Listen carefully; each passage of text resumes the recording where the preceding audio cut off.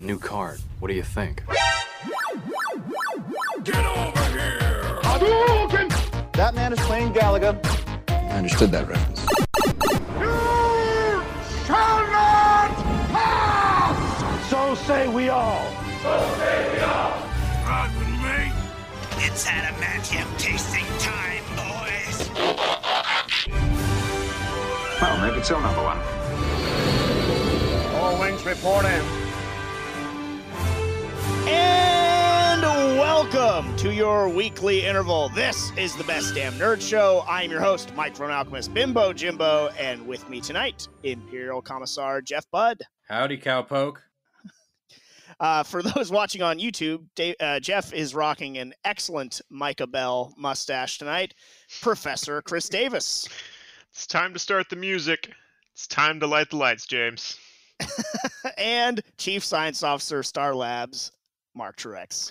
The black spot! Got the black spot! How you doing, boys?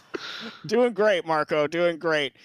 We are going to be getting into our main topic on the other side of this break, but and that is going to be the Muppets. So this is a Davis episode for you to shine, as I know that they are very near and dear to your heart. We've talked about it before, both in the original run and in our personal lives quite a bit. And you make it sound like you lost a bet. No, not at all. I'm very excited for this. I got love for the Muppets too. I just know that despite you being a professor from the School for Gifted Youngsters, you're also a diehard, avid Muppet guy. So I'm excited for you, man. Just like Thanks. Mark had the DCEU episode to really stunt and peacock around. This is your time, bro. We all have something to bow down to, I guess. Yeah, exactly. But before we get into that, I want to, put a bow on last week's topic, which was the Transformers. Want to get, just what have you all been up to, Marco? For myself, I started a new show because, quarantine is still hot and heavy here. And I've discovered a whole new streaming service that for some reason I feel like no one is talking about. And that is Apple Plus. So Apple TV has their own streaming service, which I know has been out, but no one talks about shit of any of their programming. The for good reason. Streaming services. Yeah, and I got trapped into, subscribing for a month. I had to help out my in-laws with seeing that Tom Hanks Greyhound movie, which was highly recommended on the Discord. I don't know what Check that it out. is. It's like a naval battleship movie. I mean, it looks cool, and Tom Hanks is gold all the time. But so I signed up for this Hanks free was trial. Tom Hanks. Yeah, exactly. So I signed up for this trial, and I got conned into basically having a subscription. So I had to make it worthwhile. And not only for Muppet fans out there, do they have all the Fraggle Rocks and a new Fraggle Rock called Fraggle Rock Rock On. But they also have this series called C, as in Vision, C, with Jason Momoa, post-apocalyptic future. The entire world has gone blind, and then suddenly the power of sight is bestowed once again to some kids, and it is gnarly. You see Jason Momoa fight a bear. Is he blind? Great. He's blind fighting He's not a bear. Kid, so yeah. It's epic. I mean, I'm getting the feels of watching this show like when I was first watching Game of Thrones. Like that kind of immersion. Jason Momoa was on the exactly. first season. Yeah, this kind of immersion that you get from watching some of these fantasy futuristic sci-fi shows. The way that they're building this world and the detail of all the costume and set designs and everything, it is immersive. It is really good. And I can't recommend it enough, man. Get your 7-day free trial. There's only 8 episodes just to watch C. Check it out. Blind guy fights a bear. I dig it. Yeah. It's going to deliver on everything that the movie The Grey didn't. I feel kind of bad for Jason Momoa because I'd never heard of this show, and I thought You don't have to feel bad for Jason. He's doing fine. Yeah, that's sounds good, that's everything on Apple TV. It's looking at what original movies they have in original series are on Apple TV or Apple Plus. Has heavy hitters in all of them, and it's just I've never heard of this before. I haven't heard of this at all. And there's even the guy that plays Mac from It's Always Sunny has a show. Rob McElhenney. Yeah, Mac. where Yeah. he has a show where he's basically designing like a World of Warcraft of sorts, and it's about like his design company and the antics going on there, I guess. Oh, Really? that actually, Like lots of like kind of It did interested actually, to see that. That actually. one did actually Jason look stuff. really funny. I did see a trailer for that one, and it looked very, Is it very good, funny. Mark? I don't now know. That you're locked in, now that you're locked into this subscription, Mark, I need you I'm- to report back on it. I'm changing newly your title bound. to I'm Apple newly Plus bound. Extraordinaire. Yeah, I Okay. caught up on my Fraggle Rocks, and I'm halfway through the first season of C. But I honestly, man, I can't recommend it enough. Go check out C. Check out the trailer online at the very least. But I wasn't trying to make this a plug for it. I'm just stoked. I wanted someone to talk about it because no one's talked about it, and it's a really good show. Mark wants And that so sweet it's Apple money. frustrating. We're It's trying to make C frustrating. happen, Mark. Yeah, imagine We- like we- the 100 with a higher budget. We will remain blind to it. They Jeff, get Bellamy, I'm all over it. I want to talk with you, Jeff, about what we've been up to. And you've been up to it for a little bit longer than I have, but Ghost of Tsushima Hell yeah. is going down. I finally made the time to download it and play it a little bit. Thrilled with that decision, and also terrified by it, because now all I do is I think about it, and working out of my home, it's always there, just like a sheathed katana, and I want to play more, but I don't have time to really devote as much as I had wished. But I'm loving it so far. It's a beautiful game. Yeah. It is a really beautiful game, and I want to throw this. We're going to talk more in depth about it on a future episode of the Best Damn Nerd Show. Ooh, stay tuned. Yeah, well, that's a little tease for you. Tease, fellas. I feel a little, slightly misled. And look, don't get me wrong, I'm enjoying it. Ooh. But the Ooh, comparison, and the penny drops. the comparison to Red Dead Redemption 2, I think here was we go. swirling around when it first came out. And you can't blame the game for people making those comparisons, but it is much more Shadow of Mordor with set in Japan than it is a Red Dead Redemption 2 style game, which I wonder why nobody compares it to that game everybody forgot and instead compares it to that game everybody's playing. They're entirely different styled games though. So I think the apt comparison, entirely different styled. It's a lot more, again, the gaming system is pretty spot on to what Shadow of Mordor is, like in terms of just swapping the skins of the characters and stuff like that. The play style is very similar. That's not a bad thing, because I love that game, and I loved you watching me play that game. I did too. I feel most people compare it to Assassin's Creed, which is fair. Yeah, that's also James a fair just likes comparison. people watching. That's not true. And Jeff can actually speak to that. I tried to get him to play it more. But I'm really enjoying the game though. I do feel that the game, as I'm still early in the storyline, they're not letting me play the game the way I want to play the game, which is as a samurai. So the game is wrong, not you. There's the a game is pattern wrong. here, folks. I was told that this was a samurai game, so I am playing as a samurai. And you are. Yeah, and I refuse to do any sort of stealth or assassination kills unless the game makes me. And they do make you at times, which is very frustrating. But so you're I not got an to assassin. You're a samurai. That's what I thought, Mark. No, but the game and its story, which is a good story, and I didn't know this going into it. I was like, I'll just be this samurai character, but it's definitely heavily like they want you to become a ninja, which I get. The Ghost of Tsushima and everything like that. What do you your sort of, as you've continued on playing it, Jeff, has been your sort of thinking in terms of how it's a little bit more on a railroad track than sort of sandbox? That seems kind of a loaded question to make me criticize Ghost of Tsushima. No. I won't play that game.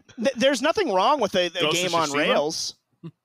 There's nothing wrong with Also, railroad games. Historically, ninjas were actually samurai as well. They weren't peasant folk. They were rival ninja clans that weren't wearing their colors. So it's the same people. I'm just saying is I want to play sort of this upright, honor-bound character. And You're one person versus an entire Mongolian invasion. You want to just stand and fight every single one of them and hope that they come one at a time? Yes. Then you're going to die at the beach. All right. While the rest of us are liberating Tsushima. Let me ask you a question. I've liberated a third of the island. I think I know what I'm doing. How far are you into the game? I'm estimating I'm like halfway through chapter 2, so I'm like halfway through the game, I feel, because I think there's only 3 chapters. I mean, the continent or the island is broken up into 3 chunks. So chapter 2, which you've just begun, I don't even know if you had a chance to play today. No. There's so many quests.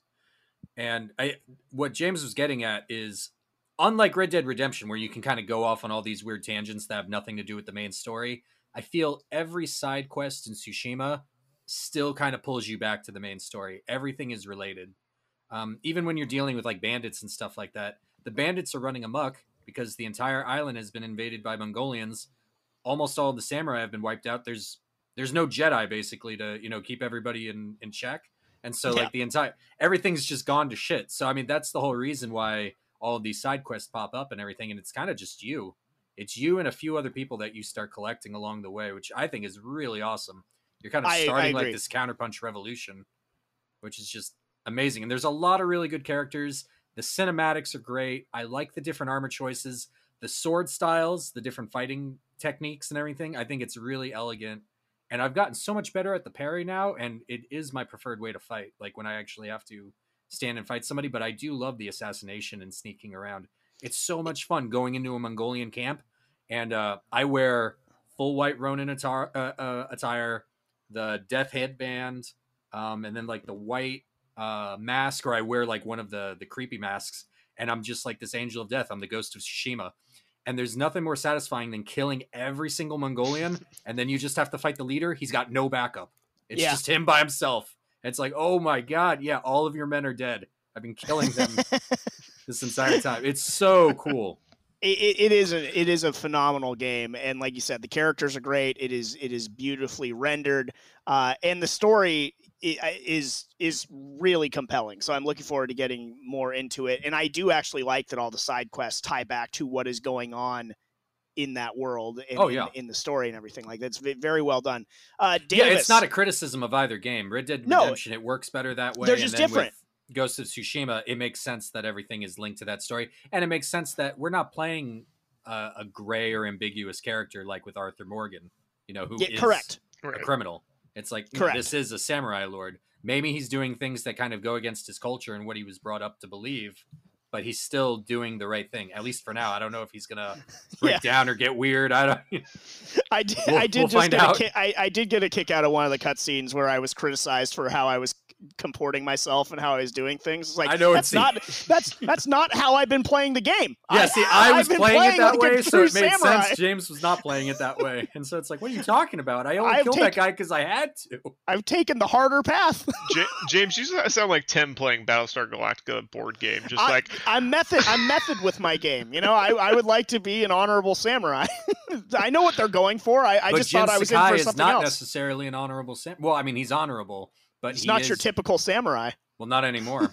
Yeah. If you pull the Cylon card, play the Cylon.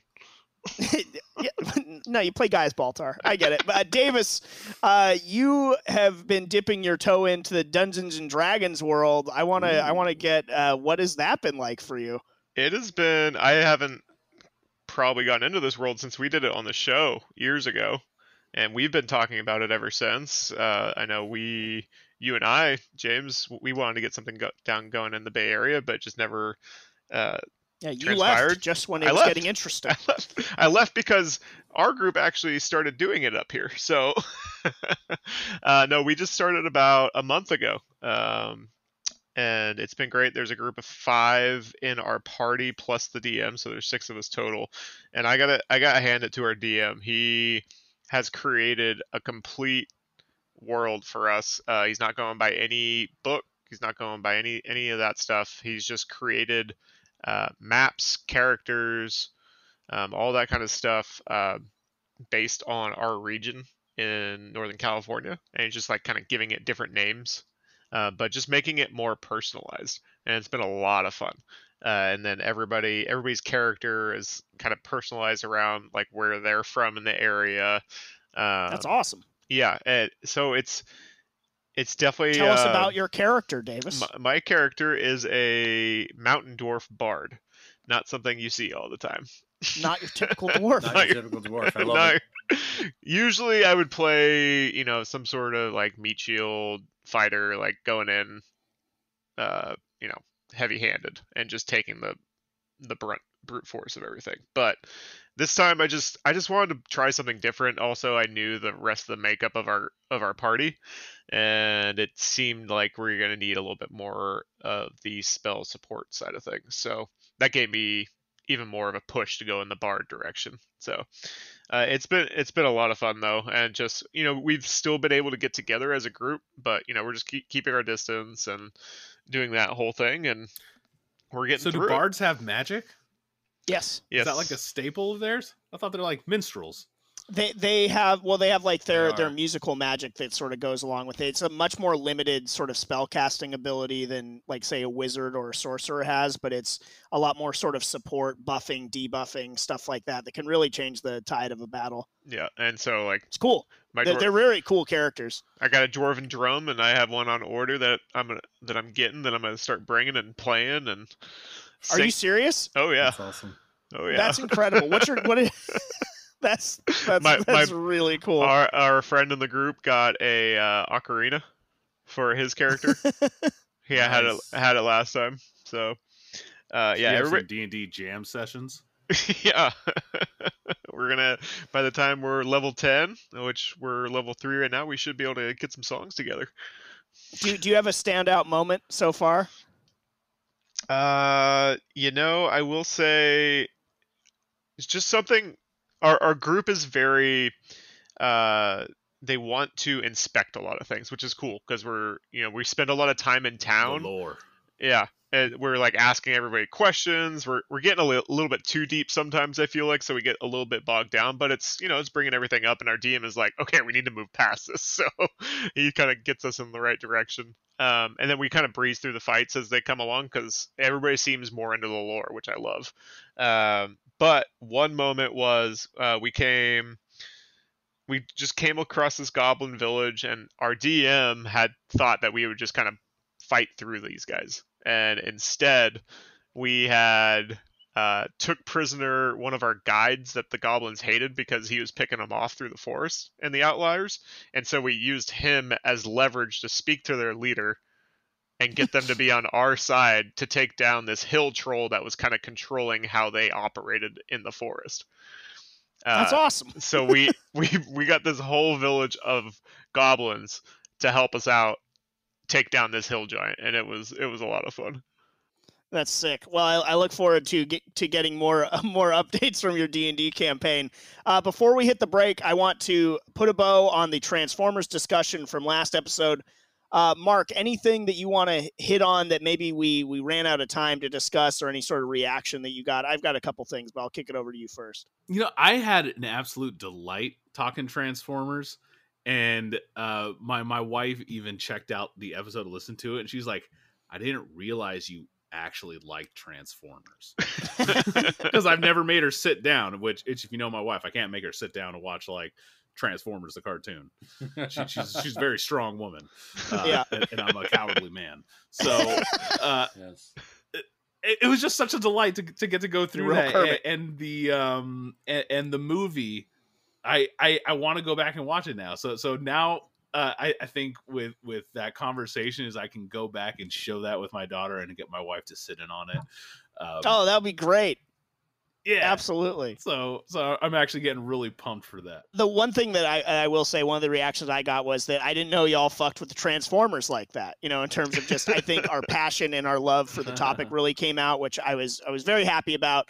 I look forward to discussing them again. If I had anything to do over again, we got so passionate and so wrapped up in some of the nostalgia conversations. I would have liked to have talked more about the War for Cybertron trilogy, but when the next chapters come out, we will definitely dedicate a lot more time to that and how that story sort of develops. And as we discussed, there's a lot of exciting things like Beast Wars that are going to be getting weaved into that storyline. So just wanted to do a quick little wrap up on our Transformers discussion. Let's take a break. When we come back, we will be getting into the Muppets, everyone. Yay!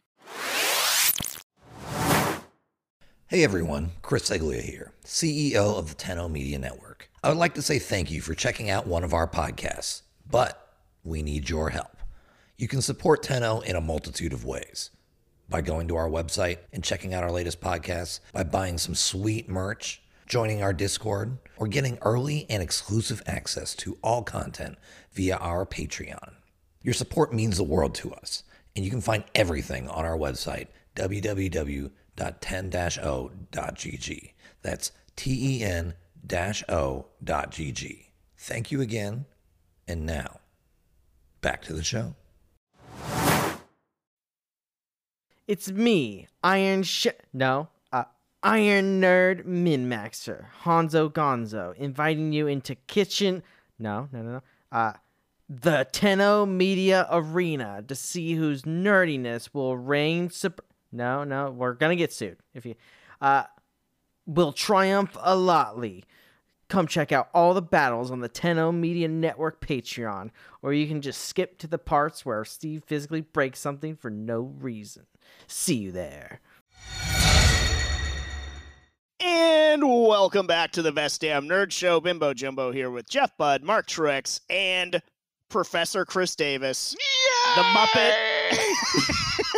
The Muppet expert here on the Best Damn Nerd Show, if anyone is one.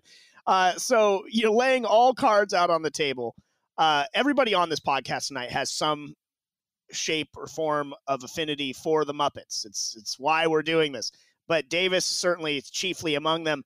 However, those that are not on the episode, I did get a certain question that was ringing in my ears as we were preparing for this one, and it was almost verbatim from the other members of the show. Just simple question: why are we doing a Muppets episode?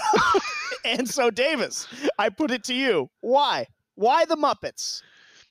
Well, as our listeners know, anything that you're passionate about, that you might be embarrassed to tell a date on the first couple dates, could be deemed as nerdy, right? Yeah. Okay, I get where you're going there. I didn't. I don't see why you're ashamed of the Muppets. Yeah, that was kind of my take. Why are we embarrassed by the Muppets, Dave? Well, I don't think we're going to talk about it on the first couple dates, though, guys. No. Kind of weird. I wouldn't lead it. What's your favorite Muppet Babies episode? That's a great topic of conversation, though. So. No, but I mean, that's how you find marriage material, but still, I don't think you lead with that. Yeah. I don't think I could exactly bring up my Muppet toy collection on the first couple. Chris does have a really good one. And you do. For the people Chris watching is like the 40-year-old version. Yeah, it's weird. I got into this phase for a moment. The framed poster of Asia? This, for those watching on video, it's the Palisades toy version of series. And it's like 10 series of 4 figures each, and I have all of them. Okay, so... Mint in box, I love it. Mint in box. Sticky Pete's proud. But I will say, like, where this comes from for me, it stems very early in my childhood. I was 4 at Walt Disney World, and they had the 3D Muppet Theater that just opened. And it was wild. And as a kid, 3D then, it just took me to places I never thought I could as a kid. I remember Leland, if you know the character, he has all the fish boomerangs. He'd throw them at you. They'd be flying at you. Yeah, that Ninja Turtle back. toy. Yeah. So they made one of them. They had Statler and Waldorf up in their balcony, and it was just everything seemed so real. And that was like my first moment with the Muppets. And since then, the Muppet Show was before my time, but it still was being rebroadcast at that time on certain channels. And then the Muppets Tonight came around when I was about 10. So, but my parents were always big on it. My mom always loved it, so she kind of passed that down. All the guest stars that are on it, just it's so big in pop culture. Like the Muppets are so much bigger than the TV shows and the movies and some of the other little gimmicks that they've done, but they are celebrities as puppets, as Muppets. It's insane that they are almost treated, and it's not like Mickey Mouse. It's not the same. They're treated as people. people almost when they go into interviews, and people actually talk to them like they're human beings. And it's just something very different about them that isn't like any sort of other animatronics or caricatures or anything like that. They're just more so ingrained, I feel like, into our culture. You won't like this, Davis, but the comparison can be made in terms of sort of the Muppet characters being like taking on a life of their own beyond just the confines of their TV show. Even though they are fictionalized characters, they have this love that goes beyond, the show, that is very similar to, like, say, a Hulk Hogan or a pro wrestling kind of thing. They know that these aren't real characters, but they have become so ingrained that, yeah, you're right. You're right, Davis. Muppets are like pro wrestlers. It's very interesting that you would make that point. Don't you compare them to wrestling. I swear to God. You can't take this. You cannot take this from me. Yeah, Kermit the Frog, very much so the Vince McMahon of the Muppets. I guess that would be Jim Henson. Jim Henson is Vince. Yeah, Jim Henson. Except for that he and his Hulk Hogan got along. So yeah, that's fair. Well, they go up and down. But you're right. I mean, the Muppets I could have stuck my hand in anyone's ass and made them a star. But you're right. The Muppets, in terms of the why the Muppets, they really were, and in going back and looking at just all the things that they've done, a phenomenon. And, when you think about the way that they ended up being presented with all the celebrities that they got on their shows over the years, all the spinoffs, and the fact that, their impact is still going on today. Maybe it's not as strong. Mark, you could probably speak to that better than I can in terms of, like, what, if there is any sort of Muppet impact for children. I mean, I know they have stuff out there. I don't know how sort of prevalent it is there for the kids. I want to say, like, in the last decade, Muppets have definitely grown up quite a bit, because you have this audience that grew up with them already, and now it's like this almost third generation with how long the Muppets been around since I think Kermit first showed up, was it like late 50s, before actually being Kermit the Frog, and by the 70s on Saturday Night Live actually became a full-fledged character. And at this point now, instead of it being like such a children's program, it's a family program more so. And so you had a show like The Muppets on NBC that came after the long fame of the Jason Segel movie from, what was it, 2011, 2012, which was very adult. I mean, it was basically The Office with Muppets. And it was super dry and hilarious. I had such a blast watching it, but I don't think I could make a kid sit down and watch Kermit in that environment, to be perfectly honest. And then I know, what was it, Muppets Most Wanted was just a couple years ago too. So I mean, there's still content coming out pretty prevalently, and Muppets have been redefined with there's a newer Muppet Babies that's, I'm pretty sure, is still on the air right now. It doesn't have the soul as the original. We can get into that, but yeah, Muppets are still going. I mean, how can you not like a Muppet? I mean, it's a puppet with real soul behind it. Yeah, that's how I always felt about these creatures and these characters. And it's just like, as Davis was saying, people have interviews with and things like that. Have you ever seen someone have like a fake interview, so to speak, with like someone in cosplay being their character? Like, someone dressed up as Superman. Yeah, I'm Superman. Like, fuck off. Like, no, that's Kermit the Frog right there. Yeah. I see this guy dressed up in black hiding behind the chair, but this is Kermit. That's just, his worker. It doesn't matter. Yeah, I think there's something very tangible about that makes this suspended belief, and Muppets are for dreamers, and I think it's something magical that we've all held on to. There is like a level of buy-in that those characters get when they do these things. It is, I think if it were other, and I've seen it, I've seen certain other type characters go on these shows, even pro wrestlers and stuff like that maybe don't get the same buy-in from the talk show host or whatever if they want to stay in character or whatever. But it's like, yeah, I'm talking to Kermit the Frog right now, and they have fun with it. And I think because they've been on for so many decades, most of the people talking to them in some way, shape, or form, grew up with the Muppets in their life. It's crazy how long that they've been around.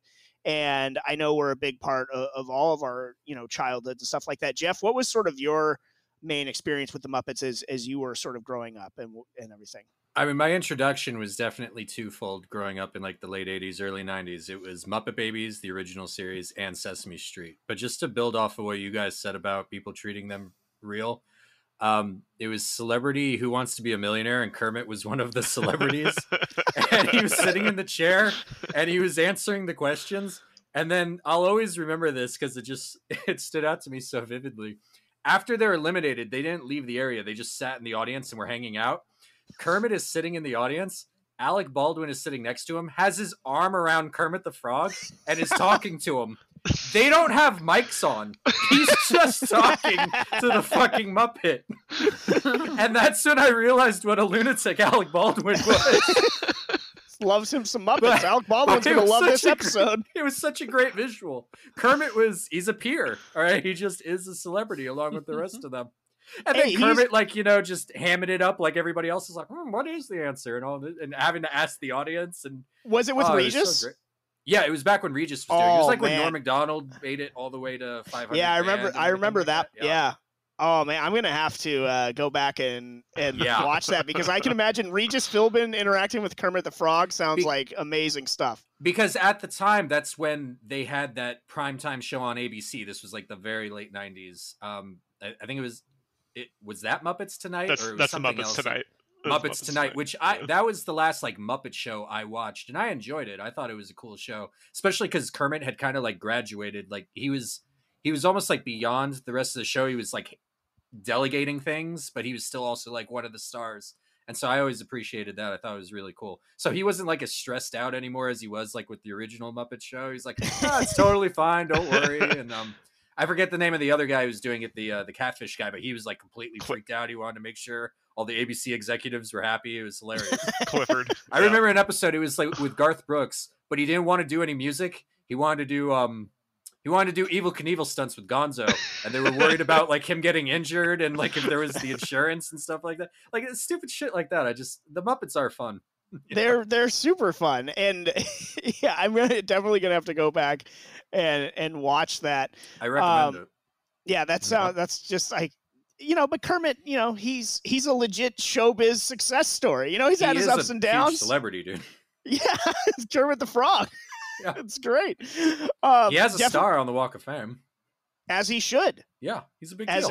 As he absolutely should. For me, it was the Muppet Babies, and we'll talk more about that in a moment. But also, like the original Muppets movie was a big deal. I remember that was definitely one that whenever I would go to like my grandma's house, that was a movie that we watched a lot over there. And the Muppet Caper was another one that we were always watching. So that was definitely sort of my earliest impressions of them was more from the films, and then then seeing the show reruns and stuff like that. And I think one of my early introductions to Elton John that's like burned into my memory is him playing Crocodile Rock on the Muppet Show, and like they've got the Crocodile Muppets. It's like this just over the top performance. And it's on the Muppets. I mean, when you think about like the star power that show got, and they're puppets, dude. Like they're these are Muppets. Yeah, but you know what I mean. They're A-list celebrities going on and playing this show sort of serious. We hadn't seen anything like that. It's pretty wild, just the level that they got to with that. But love the Muppet Babies. I think that is sort of the sweet irony for me, is that my favorite thing about the Muppets is the Muppet Babies. It's animated, it has nothing to do with sort of the puppeteering of it, but it's just that universe of characters. But Mark, if you want to touch on more, what sort of your favorite things that got you like into the Muppets when you were coming up? So for me with Muppets, it's the movies. Essentially though, like the key movie for me, Treasure Island. Muppets Treasure Island. I remember going and seeing it in theaters, and ever since, that's the quintessential. Just Tim Curry did a dynamite performance in there. Jim Hawkins and Gonzo and Rizzo on their adventures on the high seas. Swashbuckling pirate. It had it all, and it was so very good. It's something that even when I worked at Blockbuster, that would be something on loop I would put on all the TVs, and someone would always take it, and I'd have to turn it off. It made me mad. Well, you're a good salesman, Mark. You're too good for your own good. I know. It always hurt me in the end. But Muppet Treasure Island to this day is like one of my top 10 movies. If you wanted to ask like influential things for me, Muppet's Treasure Island. Absolutely. And then Muppet's Christmas Carol. I mean, it is almost like the definitive Christmas Carol rendition. If I'm going to watch it, it's the only one. I think it's my favorite. Yeah. It's not the Jim Carrey animated. It's not the Kelsey Grammer. It's I don't know. There's some other ones like there's a lot. Yeah, it's a classic tale. It's one of the all the rats like working. It's like we're cold. It's like we're gonna DC's Island in the sun. we're gonna get more into detail about some of the successes of the Muppet franchise and everything like that. The original MCU, the Muppet Cinematic Universe. But Davis, I want to talk more about your collection though, and sort of, because that is something that, you know, I've always, once I found out about it, if I were your date, Davis, I would be fascinated by it. How did you get into this sort of Muppet collecting? I mean, it might be a little terrified, but, and like, how do you sort of go about all this stuff? So I got into it, in high school, which is an odd time to get into this, because especially then I wasn't like secluded or anything like that, but it was just like I enjoyed collecting things as I was a kid, and you know, for a long time it was cards, and then that kind of went out of style, and then I just never had anything, and I went into like a Sam Goody or something like that, and I saw these, and it just struck a note. I don't know what was going on in my life or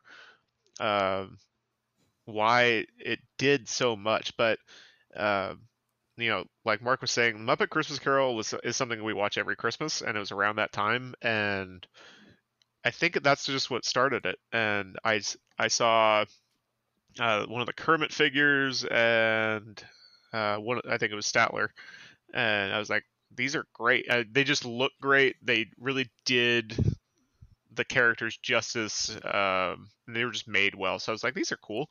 So I bought a couple and kept on buying them as the new series came out, and I kept on looking up when the next series was coming out, and then I rushed to the store and get the new 4. And the one thing I don't have of these series is all like the play sets. So there's Pigs in Space, there's the Swedish Chef Kitchen, there's the Backstage, and there's one other one I don't have, but this is the one I do have. For the video and viewers, this is the Dr. Teeth and Electric Mayhem stage that comes with Animal. How much was that? Is that your crown jewel? And like, what's the most that you've spent on one of these? Put this on record. Like when it came out, how much is it, or how much did I spending?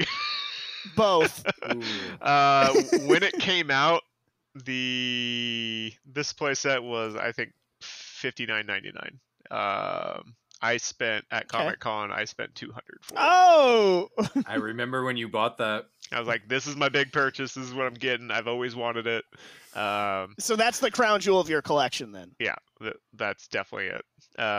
Dude, open that bad boy up. I'm gonna have to at some point, man. It's good.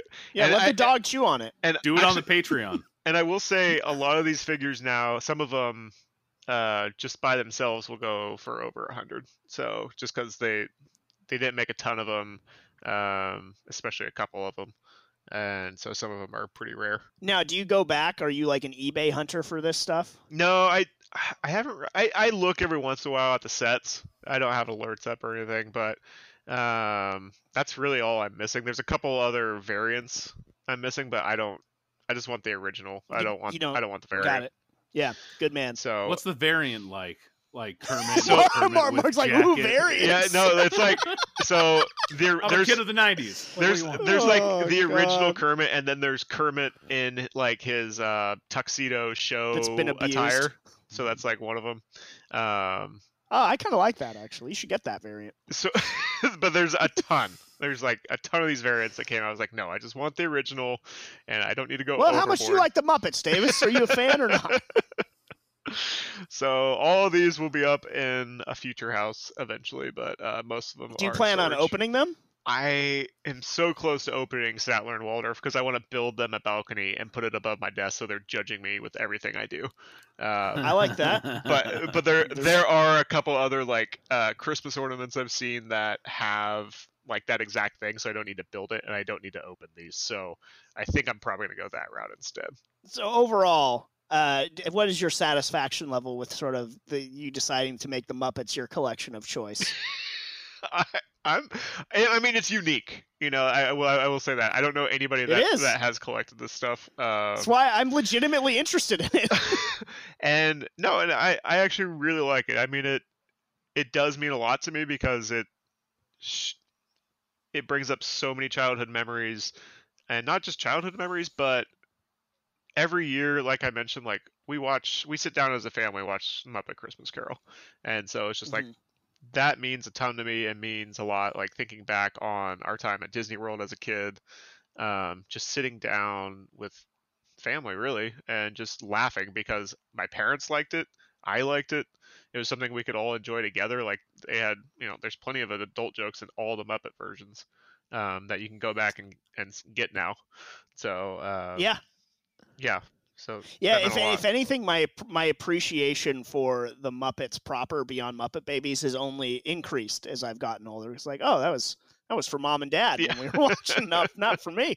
But so I think that we've established the why. The Muppets, they were a pop culture phenomenon. They've had incredible decades-long staying power, and we have a lot of love and nostalgia growing up for them. And we're going to get more into that. What we really love about the Muppets and all the many properties that they've put out. On the other side, we are talking more Muppets on the Best Damn Nerd Show. Waka waka.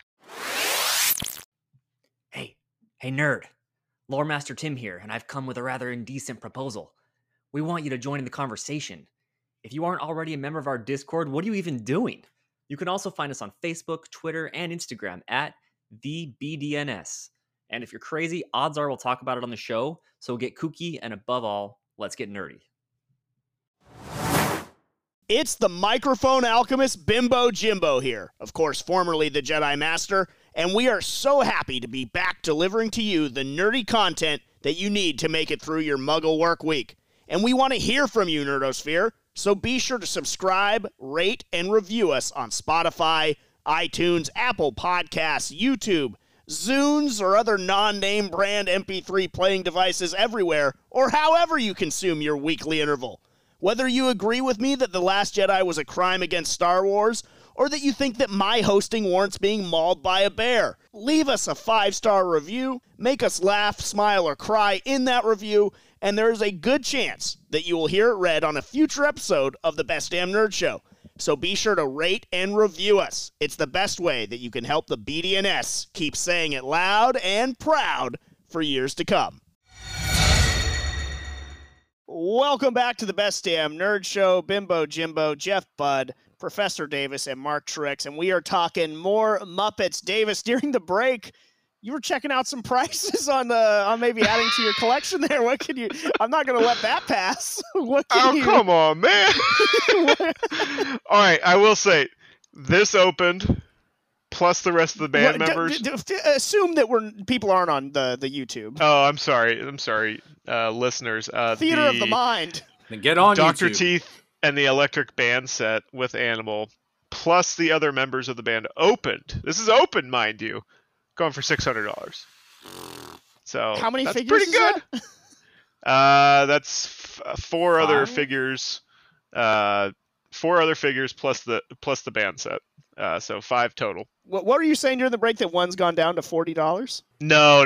I thought it was, but it was the new one that San Diego Comic-Con dropped this year. It was a new band set. Not as good. Oh, that was 40? Comic-Con 2020. But it was all the characters. Yeah. It was the Forgotten Comic-Con. Hey, I had a blast doing Comic-Con at home with you guys. Yeah. But there's also you guys. Should have hosted some type of Muppets panel. I realized there was one figure on there that when I was just looking that I do want now. Since I was looking, it was Sweetums, Mark. Sweetums, and it's huge. Like it's like Sweetum size compared to these other figures, and it's going for 120 plus. Get them. Yeah, just for Sweetums. Sweetums is fantastic, man. You gotta. How do you not have Sweetums? He was 120. He was like one of the special like. He's the sets, biggest like Muppet. Like him. he's a big Muppet. Yeah, but it wasn't a regular figure, so. All right. Well, I want to keep it on some of the best of the Muppets here as we're getting more into this topic, and I'm going to throw out my 5 best Muppets list. You guys can add to it, criticize it as you will. For those of you that are just listening, Mark and Jeff Budd both furrowed their brow, leaned in very sternly, getting ready to tear me to shreds here. So without just you don't have good taste, James. Let me take notes, and we're worried about it. I think I got pretty good taste in Friends. So, yeah, maybe a little dicey. That's kind of where I'm coming from. I don't think so, but I guess, not this time. It remains to be seen how you guys treat me with my completely arbitrary top 5 Muppets of all time list with no real rubric in place. But number 1 has to be. Hold on. Would you like me to go 5 down? 5 up. What happened? Okay. Oh yeah, you start at 5. You start at 5. All right. So already off the bat. Is this influential? Is this what you like? I want to know where we're standing on this. I'm doing a combination of everything. Yeah. So my justification will be certainly you'll see when I get to number 1 is that I think the most sort of iconic of the Muppets. Kermit, and. Right. Okay. And also my personal favorite, my personal taste does come into play there. Yeah, well, sorry. So at number 5, and this is a bit of a cheat, so you guys will be upset right from the beginning here. But number 5, I have Dr. Teeth and the Electric Mayhem Band is clocking in at number 5. That's more than one Muppet. I know, but they're going in as a group. They're going in as a set. Animal is on his own. Animal holds his own, though. Yeah. Yeah. That would have been Animal alone would have been my 5 pick. If not for them, but that is my number 5. It is cheating, but I will allow that. I figured I guess if anyone... the Muppet expert is going to allow it, I don't have much of a choice. The more Muppets in this list, the better, Jeff. Yeah, I figured if anybody, and also I didn't take. Go back to eBay, Chris. I didn't put any Sesame Street centric characters on. Oh here. yeah, because they're not influential or iconic. But that's not why, and that's if I did Cookie Big Monster Bird would open be up on this trade list. to China?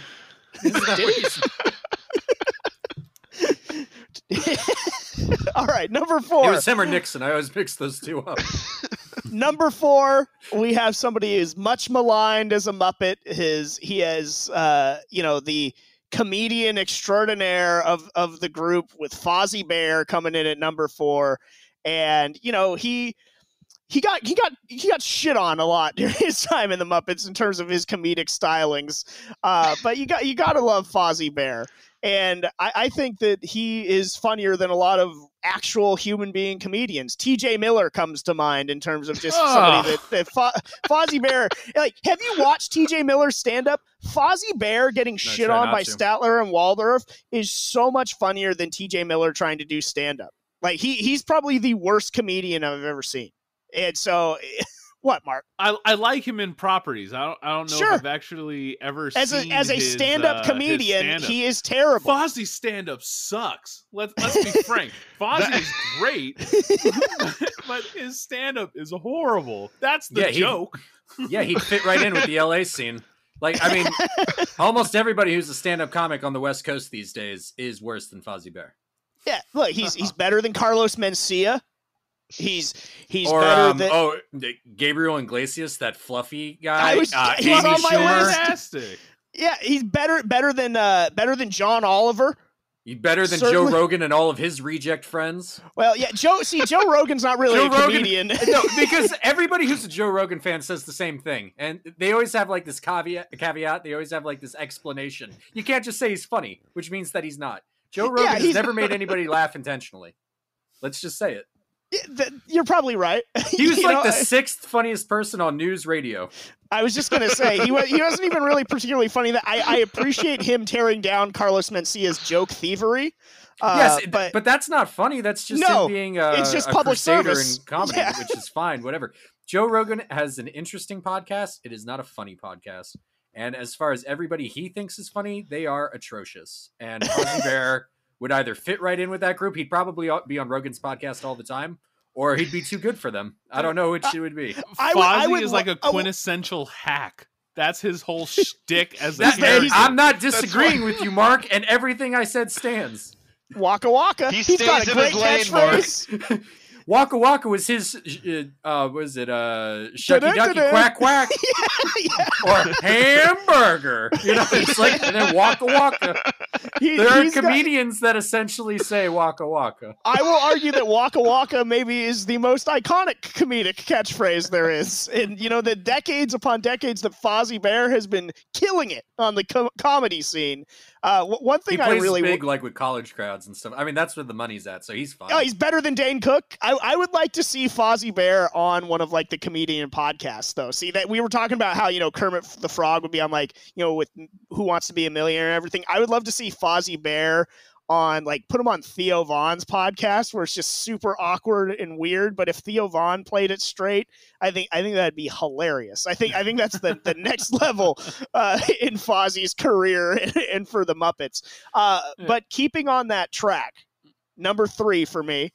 And again, you guys are going to be pissed off because it's a duo and they relate to Fozzie Bear. But Statler and Waldorf, I can't separate the two. That's a tag team. Yeah, but they don't make the top 5. So okay, so they're not in your top 5. We'll maybe kick it around because all right, we have 3 spots left, and they made it 2 spots, and we haven't mentioned Kermit, Piggy, or Gonzo yet, which means one of them at least is not in your top 5. That is correct. One is definitely not. But one of them has one of them has a special place in a different list that I will get to following that. Go ahead, Mark. But one of the things when you're thinking about Muppets and the Muppet Show, as you are, right, is that there are different acts and troops and so forth within it, and Statler and Waldorf are certainly a duo, just as Dr. Teeth and the Electric Mayhem is the house band. So it is an essence and a spirit all together in one. You don't have Waldorf by himself, typically speaking. He needs his compatriot. I wouldn't separate them, but having them together, they're the Road Warriors. They're just not. You know, they're one of the greatest tag teams of all time and the greatest hecklers of all time. Number 2, who is my personal favorite, just in terms of enjoyment and characterization, and that comes mostly from the Muppet Babies, and that is the weirdo, the daredevil, Gonzo himself, clocking in at number 2. I've always gravitated towards him more than any of the Muppets. And look, I love Kermit and everything, but especially on Muppet Babies, I just always related more to Gonzo and just how he used his imagination, in particular on the Muppet Babies show. I always just was so drawn to that. And then, you know, when you go to the Muppet Show and like you were talking about Garth Brooks wanting to do the Evel Knievel stuff with Gonzo, all that stuff with him on there was really funny. And so I've always loved Gonzo. So he's a chicken fucker. Is that what? Yeah, his girlfriend is a chicken. I can't believe you've done this to Miss Piggy. Yeah. I know what's going on. This is absurd.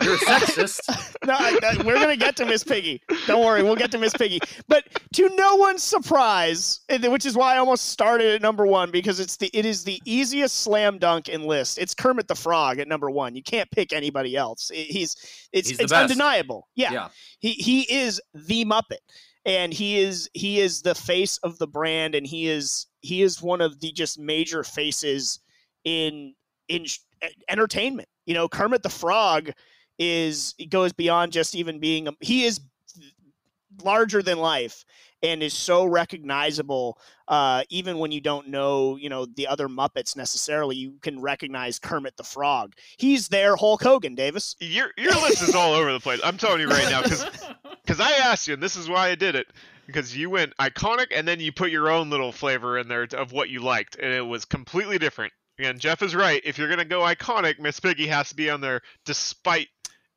how you feel about her. Well,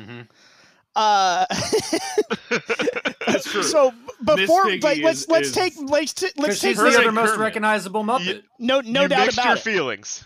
You mixed them. Well, and I'll get to that in a moment. But before we get to Miss Piggy, top 5, other than it's embarrassing, really. Other than Miss Piggy, who did I miss that you guys would have liked to have seen in the top 5? Jeff, we'll start with you. Well, all right. If we're talking Muppets, then yeah, I would have thrown Big Bird in there. Okay, he would have been like the representative. Well, I would have Sesame Street. I would have gone Kermit. I would have gone Piggy. I would have went Gonzo. Would you put Elmo? No, well, I really like Fozzie, so I think Fozzie would have been 5, and then maybe Big Bird, or actually maybe it would have went Kermit, Piggy, Big Bird, Gonzo, Fozzie. Mark, who did I miss? I think I can guess one. Sweetums was not on my list, Mark. I'm sorry. Sweetums is rad. Now, would he make a top 5 list?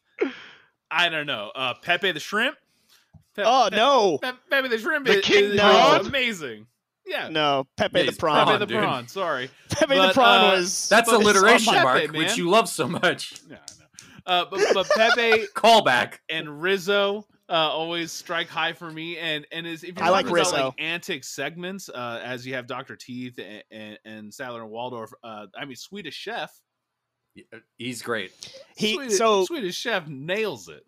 Swedish Chef was high up on the rankings, too. Davis, you've been... Again... Taking Miss Piggy out of the equation, we'll give her her shining moment, so to speak, in a moment. But Davis, who did I miss? Oh, great expert. I feel like you, out of everyone, are most pleased with my list. Yeah, I will say you were on for most. I mean, if you're going iconic, I don't think Statler and Waldorf or Dr. Teeth make the list. If you're going favorites, they're both in my top 5.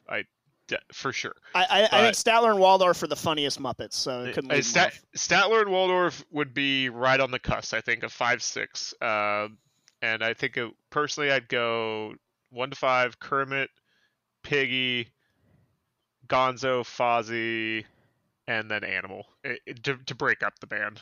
Animal. And then Statler Waldorf. Oh, okay. So all right, I don't list. I actually agree with that list. I'd be fine with that list. That's a solid list. And Jeff, I you guys are assholes. I don't exactly see. I know they are Muppets on Sesame Street, but I don't character personally. I was talking to James about this earlier. I don't personally characterize. And this also. Kermit is on Sesame Street. He was a regular character. I know. He has a job there. So I think it's important for us to clarify for listeners what exactly a Muppet is. Then. Because, yes, there is the Muppet Show, but there's also Sesame Street, and there is also... Fraggle Rock. Which I'll say. But, I mean, a Muppet is something that was designed and created by Jim Henson Productions. And his workshop. And his workshop, right. And that's what's created a Muppet. Because there's other puppet-related things like Avenue Q and Meet the Feebles and things like that we can go into. Which we will talk about later on. But the emphasis of this show, I think, much more than just Muppets in general, is really the Muppet Show cast. Is what it seems. That like roster. Yeah, that is sort of why. And after talking with Davis, why I left off the Sesame Street characters from being on this list. Definitely, if you go blended, I mean, Big Bird. That's Big hard. Bird. Got to, and maybe Elmo. Yeah, you get that. You go that deep. Elmo. I mean. Yeah, man, tickle me Elmo. We've been talking collectibles. That thing, that was the real life Turbo Man toy. I got one that thing took stores by. That was a phenomenon. I watched Sonny on WWF television make love to a giant sized Elmo. So that happened. Muppets and pro wrestling, man. Dude, I didn't realize it until this podcast, but they are actually super linked together, dude. It's crazy. Now I can't think about Muppets without thinking about wrestling, and I hope everyone else is the exact same way. Absurd. Oh man, Davis, everything's really, you love wrestling, dude. I get it. I could see Sweetums as a wrestler. Yeah, Sweetums. dude. I can see Miss Piggy as a wrestler, Yeah, which is what brings me to my worst Muppet, and it's a list of one. My least favorite Muppet of all time is Miss Piggy. She is one of the rudest, ridiculous, meanest fictional characters on like children's programming. She's worse than Angelica from Rugrats. I hated Miss Piggy growing up. Like I felt so bad for Kermit. He was abused and assaulted in more ways than one by Miss Piggy. It was not okay. It's the original toxic relationship between her and Kermit. It was awful. She's diva and a starlet. He does give it back, her as such. Like pretty good. I will say he doesn't just always take, because he will take it, but he fires it back on the pig stuff quite a bit. What's great is Frank Oz once said that he described like playing Miss Piggy as a truck driver wanting to be a woman, and like understanding that that's perfect. Perfect like, description. Yeah. Absolutely. She is just an absolute beast creature. I never liked her. She was just awful. And it even extended to Muppet Babies. I felt so bad for Kermit. My favorite Muppet Babies episode is the one where Rolf loses his voice and they're doing like the story time round robin. And that's, when you get Kermit the Frog as Indiana Jones and you get Gonzo as Sherlock. It's a great episode. But in that, it's Miss Piggy putting herself in there as Sleeping Beauty and forcing Kermit to want to like kiss her and engage her physically, and he clearly doesn't want to. It's ridiculous. All right, Miss Piggy on Muppet Babies was the worst, but the real Muppet the Muppet Miss Piggy was awesome and kind of sexy. For a pig puppet. Just going on record, these into Miss Piggy. Kermit. I mean, they put some other female pig Muppets on that show, and they do not look like Miss Piggy. I'll tell you that. Is Miss Piggy the hottest Muppet, Davis? Oh, the hottest Muppet? No. I'd go. Janice has something about her stoner thing in the band. For sure. She's pretty chill. On my list. Got in with that. Not as curvy though, so not much going on there. That's true. And the other pig from the latest show, the one that Kermit was dating there. She was down to earth. Yeah. I never watched the show, but I saw what she. It was a good show. It was a good show. Check it out. All right, well let's get into what we touched on this a little bit, but our favorite sort of Muppet properties beyond just like the greatest Muppets. For me, and we can get into why, because I think all of us on here have some affinity. I think the Muppet Babies is just the best, and I know it's not, the actually using the Muppets. It's an animated show. It's a great cartoon though, and I just thought. Going back and thinking about growing up watching the Muppet Babies, it was such a well done cartoon, and the characters on it, how they used, pop culture stuff within the cartoon. I'd never seen that before. I'm not sure if I've really seen that since the way they did it. Like in that episode that I referenced, they're using their imagination and like, doing something in their crib, and it's like all of a sudden we're in the Death Star trench from Star Wars. Like as a kid, like that blew my mind that they could put in scenes from movies like that in the Muppet Babies. And it wasn't just like Star Wars. You'd see like clips from old Tarzan shows or things like that. It would be so totally random. Almost like proto Family Guy in terms of the fact that they were making those references and stuff like that. And it made much more sense, and there was actually a point to it. But I love the Muppet Babies. Jeff, what did you like? What is so great about that show to you? I'm not a huge puppet guy all that much. So in terms of Muppet properties, Muppet Babies is my favorite because it is just animated. And I don't know, I kind of like the relationships between the characters more in Muppet Babies than I do in the Muppets. Once I started watching the Muppet movies, I was kind of surprised that they weren't all as close friends as they were when they were all babies living together in the nursery. Yeah.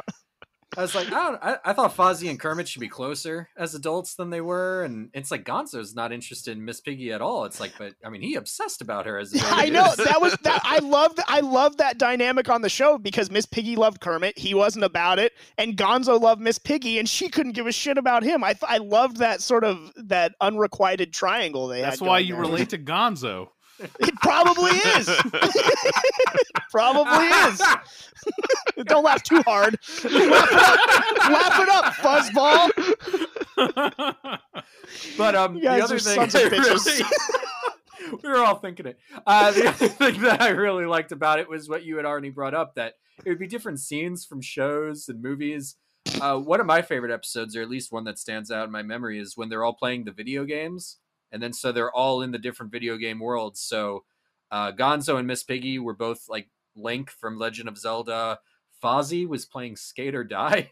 where he just kept getting attacked by all those skateboarders, and they were just beating the shit out of him By throughout the way, the entire cartoon. It was absurd.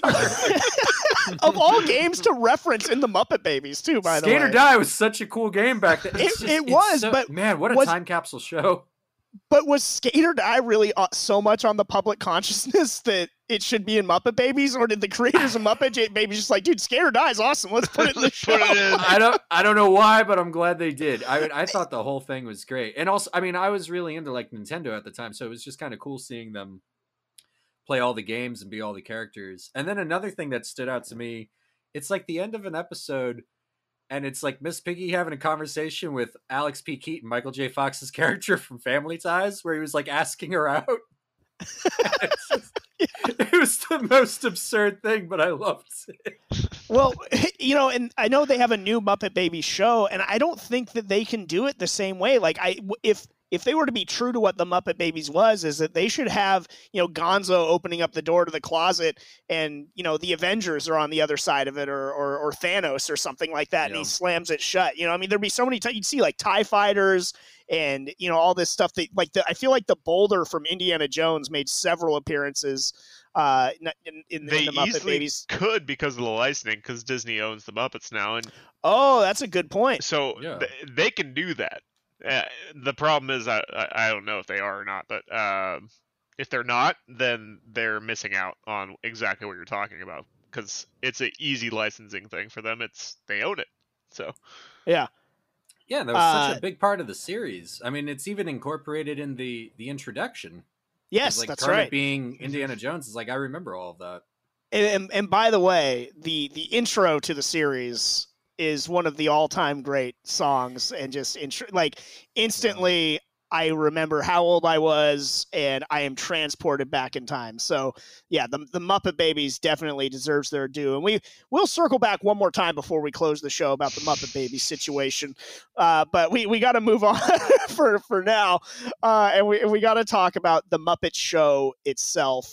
And we talked about it a little bit, but one, it was really funny, but the list of guests, of A-list celebrities that they got on that show, Peter Sellers of the Pink Panther was on that show. Steve Martin, Elton John, like I talked about, Alice Cooper, and one of my favorites in character, the stars of Star Wars. You had Luke, 3PO, and R2-D2. Like, it was awesome. It's just like Johnny Cash was on the show. Like, the Muppet Show, and like the fact that they could attract that level of celebrity, again, to be on a show with Muppets, you know, these newfangled puppets is crazy to me. I just and I think from there, like, now you're a dick as a celebrity if you don't want to do that show, you know? Yeah. I mean, some of the most memorable scenes that I remember from the original show, Milton Berle was on there, and him getting heckled by Statler and Waldorf, they went back and forth. I think it's like an 8-minute skit that you can watch online right now, and they get him, and it is so funny. Didn't they make him cry or something like that? No. But they got him good, and obviously it's set up, but that's one of the most memorable things for me. But the Elton John Crocodile Rock, the Deo, iconic Harry Belafonte, the Deo music, that was I remember that like it was yesterday. And like you said, Luke Skywalker being on in the pigs in space. Dude, you talking about the Muppets going on, you know, and being treated as if they're in character. You had Luke Skywalker as a guest with the Muppets. It's eating that up as a kid. It's awesome. Muppets so Tonight, cool. Muppets Tonight brought just as good as celebrities on. Prince, Whoopi Goldberg, the little annoying guy, Godfrey. Gilbert Godfrey. Gilbert Godfrey was on. Gonzo? He was great. But Prince, it was during his whole phase when he was doing the artist formerly known as The Symbol. Yeah. And that was one of the skits, was like they couldn't say the name and nobody would let him say it, and they'd just point to the symbol, and it was just hilarious. But it was just and he fucked Miss Piggy. Like, we know that happened. And that was one thing that Poor all bastard. the different Got like ooze sexuality. all the Muppet properties, I mean, between even like Sesame Street and Fraggle Rock, that like celebrity and people love to interact with these characters, kind of heralding back to the first conversation we had. There'd always be these cameos of people guest starring, and I mean, just you talking about Prince's stint on there, Davis, makes me think of his guest spot on Sesame Street, where Starfish and Coffee is by far and away like one of my favorite Sesame Street songs to ever like come out. Check it out, Starfish and Coffee by Prince.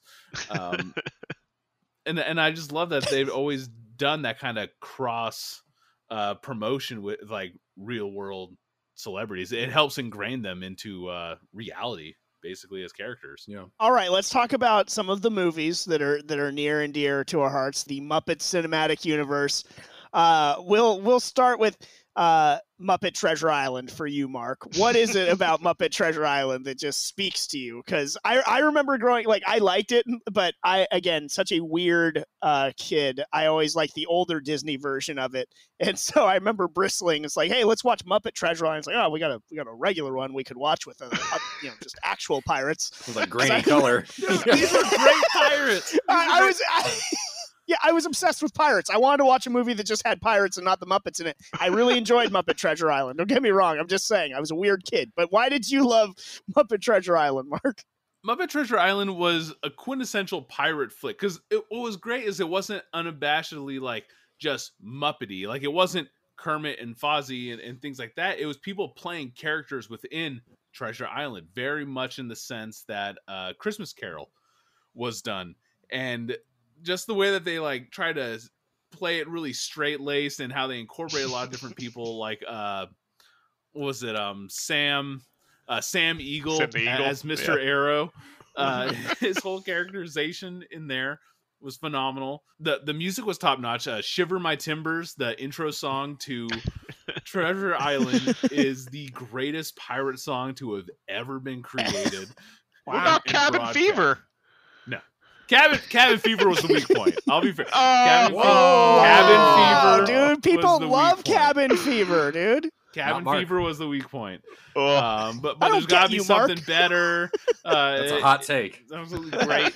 I mean, just Tim Curry and Bill Connolly in there in the mix, and I think the fact that they brought Jim Hawkins in as an actual human character to get more emotion and feel on this journey, and having his sidekicks of Gonzo and Rizzo worked extremely well with developing that story. Tim Curry was amazing. His in Long Treasure John Island was amazing. Yeah, he really like he really did. He steals the show in that movie, and he probably is the best Long John Silver that we've got on screen. He said it even better than your other Disney one. Looking back, I was wrong. Okay, but. He's the best Long John Silver. I will give him that much. All right, Muppet Christmas Carol. Some people like the George C. Scott version. I am very partial to that one myself. Some people like the Patrick Stewart version. I forget the Alistair whatever version. I forget his last name, but people like him. There's been lots of versions of Christmas Carol, but the Muppet Christmas Carol really, really stands out to so many people that I do feel like it is the go-to for a lot of, certainly people in our generation, for when you want to watch a version of that movie. That's the one they go to. Davis, why is that? Well, I will say Mark said something about, Tim Curry and the other actors in Treasure Island, just how they interact. And this is something that we've been talking about all night, is like how people interact with the Muppets. Michael Caine in A Christmas Carol said that the only way that he could do this movie when they asked him to do it was if he took it seriously. If he saw it like he was acting with real actors, and that's how he acted. And you watch that movie again, he doesn't drop a beat. It's like a regular like acting film for him. If you watch the new Muppet movie like with Jason Segel, that's not acting Jason Segel. That's Muppet Jason Segel, and I don't like that. But Michael Caine really carried that movie. But with the Muppets right there with him. And there's just so many good heartfelt scenes in A Christmas Carol. that it just brings Christmas together for you. And if you have the original version, there's a very long scene that gets cut out of every version because it is Miss so Piggy sad. abusing Kermit again. It is so sad. It's when he loses the love of his life. When Scrooge loses the love of his life, it's this drawn out love breakup song pretty much. And it is sad. Like you're gonna cry, and they don't want to play it because it doesn't always fit in with the Muppets. So if you watch the TV version now, it's not in there, and you have to watch the original version if you want the full cut. Some Muppet lore. Yeah, there you go. But it's just a feel good movie. Statler and Waldorf are again great. Fozzie, I think one of Fozzie's greatest roles outside of the original Muppet movie. So yeah, it was nice to see. A lot of times when comedians go serious, sometimes it doesn't work. But a great comedian like Fozzie, he's so versatile that I really appreciate. It's like Robin Williams. Yes, absolutely. It's his dramatic work I respect the most. And Gonzo and Rizzo again. Dude, what if we cast Fozzie in like a Death to Smoochie remake? Gonzo and Rizzo act as the narrators in this, and just like in Treasure Island, they're the side characters, and it works really well. And they're just like, as the angel's flying out with Scrooge, he's like swinging a hook and latching onto the feet, just getting torn through the tree. It's great. Like having those two characters narrate it really took it home as well. And I gotta say, Sam the Eagle again in a great role as the headmaster for Scrooge when he was a kid. He's just like this uptight bird. I love Sam the Eagle. He's very underrated. Yeah, I agree with him being underrated. Jeff, is Muppet Christmas Carol, is that the best Christmas Carol to you, or it is Michael Caine the best like Scrooge? The Disney one with Scrooge McDuck as Scrooge. Oh, okay. Mickey Mouse is Bob Cratchit. But I absolutely do love the Muppets Christmas Carol. I think it might be my favorite Muppets film, actually. And I did watch this last Christmas. I mean, obviously he didn't make my list, but I do love Rizzo the Rat. And he and Gonzo together are so great. And so, I mean, kind of like what Chris was saying, it's like whenever they do these types of movies, those characters are kind of front and center, and they're always playing off of like the lead humans. And I always think they do a really good job. And then, of course, I mean, Kermit is great. Yeah, and I mean, I know we were at least talking about it in the outline and stuff. It's no coincidence that Kermit is playing Bob Cratchit, and Mickey Mouse played Bob Cratchit. I mean, yes, I don't know. It seems to be the part that the lead guy sort of plays. So, yeah, it's interesting seeing those comparisons. I don't know which one acted better. I thought they both did a good job. they're both top tier. Both of them. We can't not talk about the original Muppet movie though, just because I mean, one, it made a boatload of money. It's important the fact that like that movie got made and it spawned all of these other movies and everything like that beyond just the Muppet movies, I feel like too. That was definitely a mainstay of my childhood on the VHS tape scene, was watching the original Muppet movie. But in terms of ones that maybe we didn't hit on, do you have a hidden gem, Mark, from the Muppet universe that you would like to get out there? Muppets from Space. I see you grinning like a Cheshire cat. Muppets from Space. If you're talking found soundtracks, that is one of the greatest of all times. Gonzo's adventure to find out where he came from, and it is just laden with funk soundtrack. And that was another blockbuster staple for the around the store. Davis, anything that you want to point out? I mean, I gotta say the original Muppet movie is the best of the non-Treasure Island Christmas Carol. Like, to me, that's hands down. Watch it. The cameos in that movie from Steve Martin, Richard Pryor, it's amazing. And the songs in that movie, I think probably the top 3 or 4 songs of all Muppet songs are in that movie personally. And it's just really well done. So, but outside of that, I go Muppets Take Manhattan isn't bad, but I'm not huge on the other ones per se. Got it. Jeff, any Muppet movie that we missed? Just the movies? Or anything.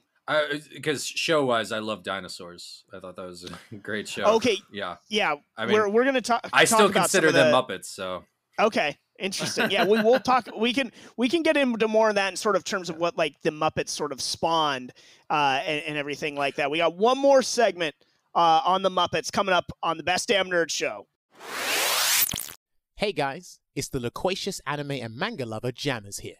Now I have watched a lot of anime and I've read an abundance of manga, so you would think that I have a pretty interesting opinion on the culture.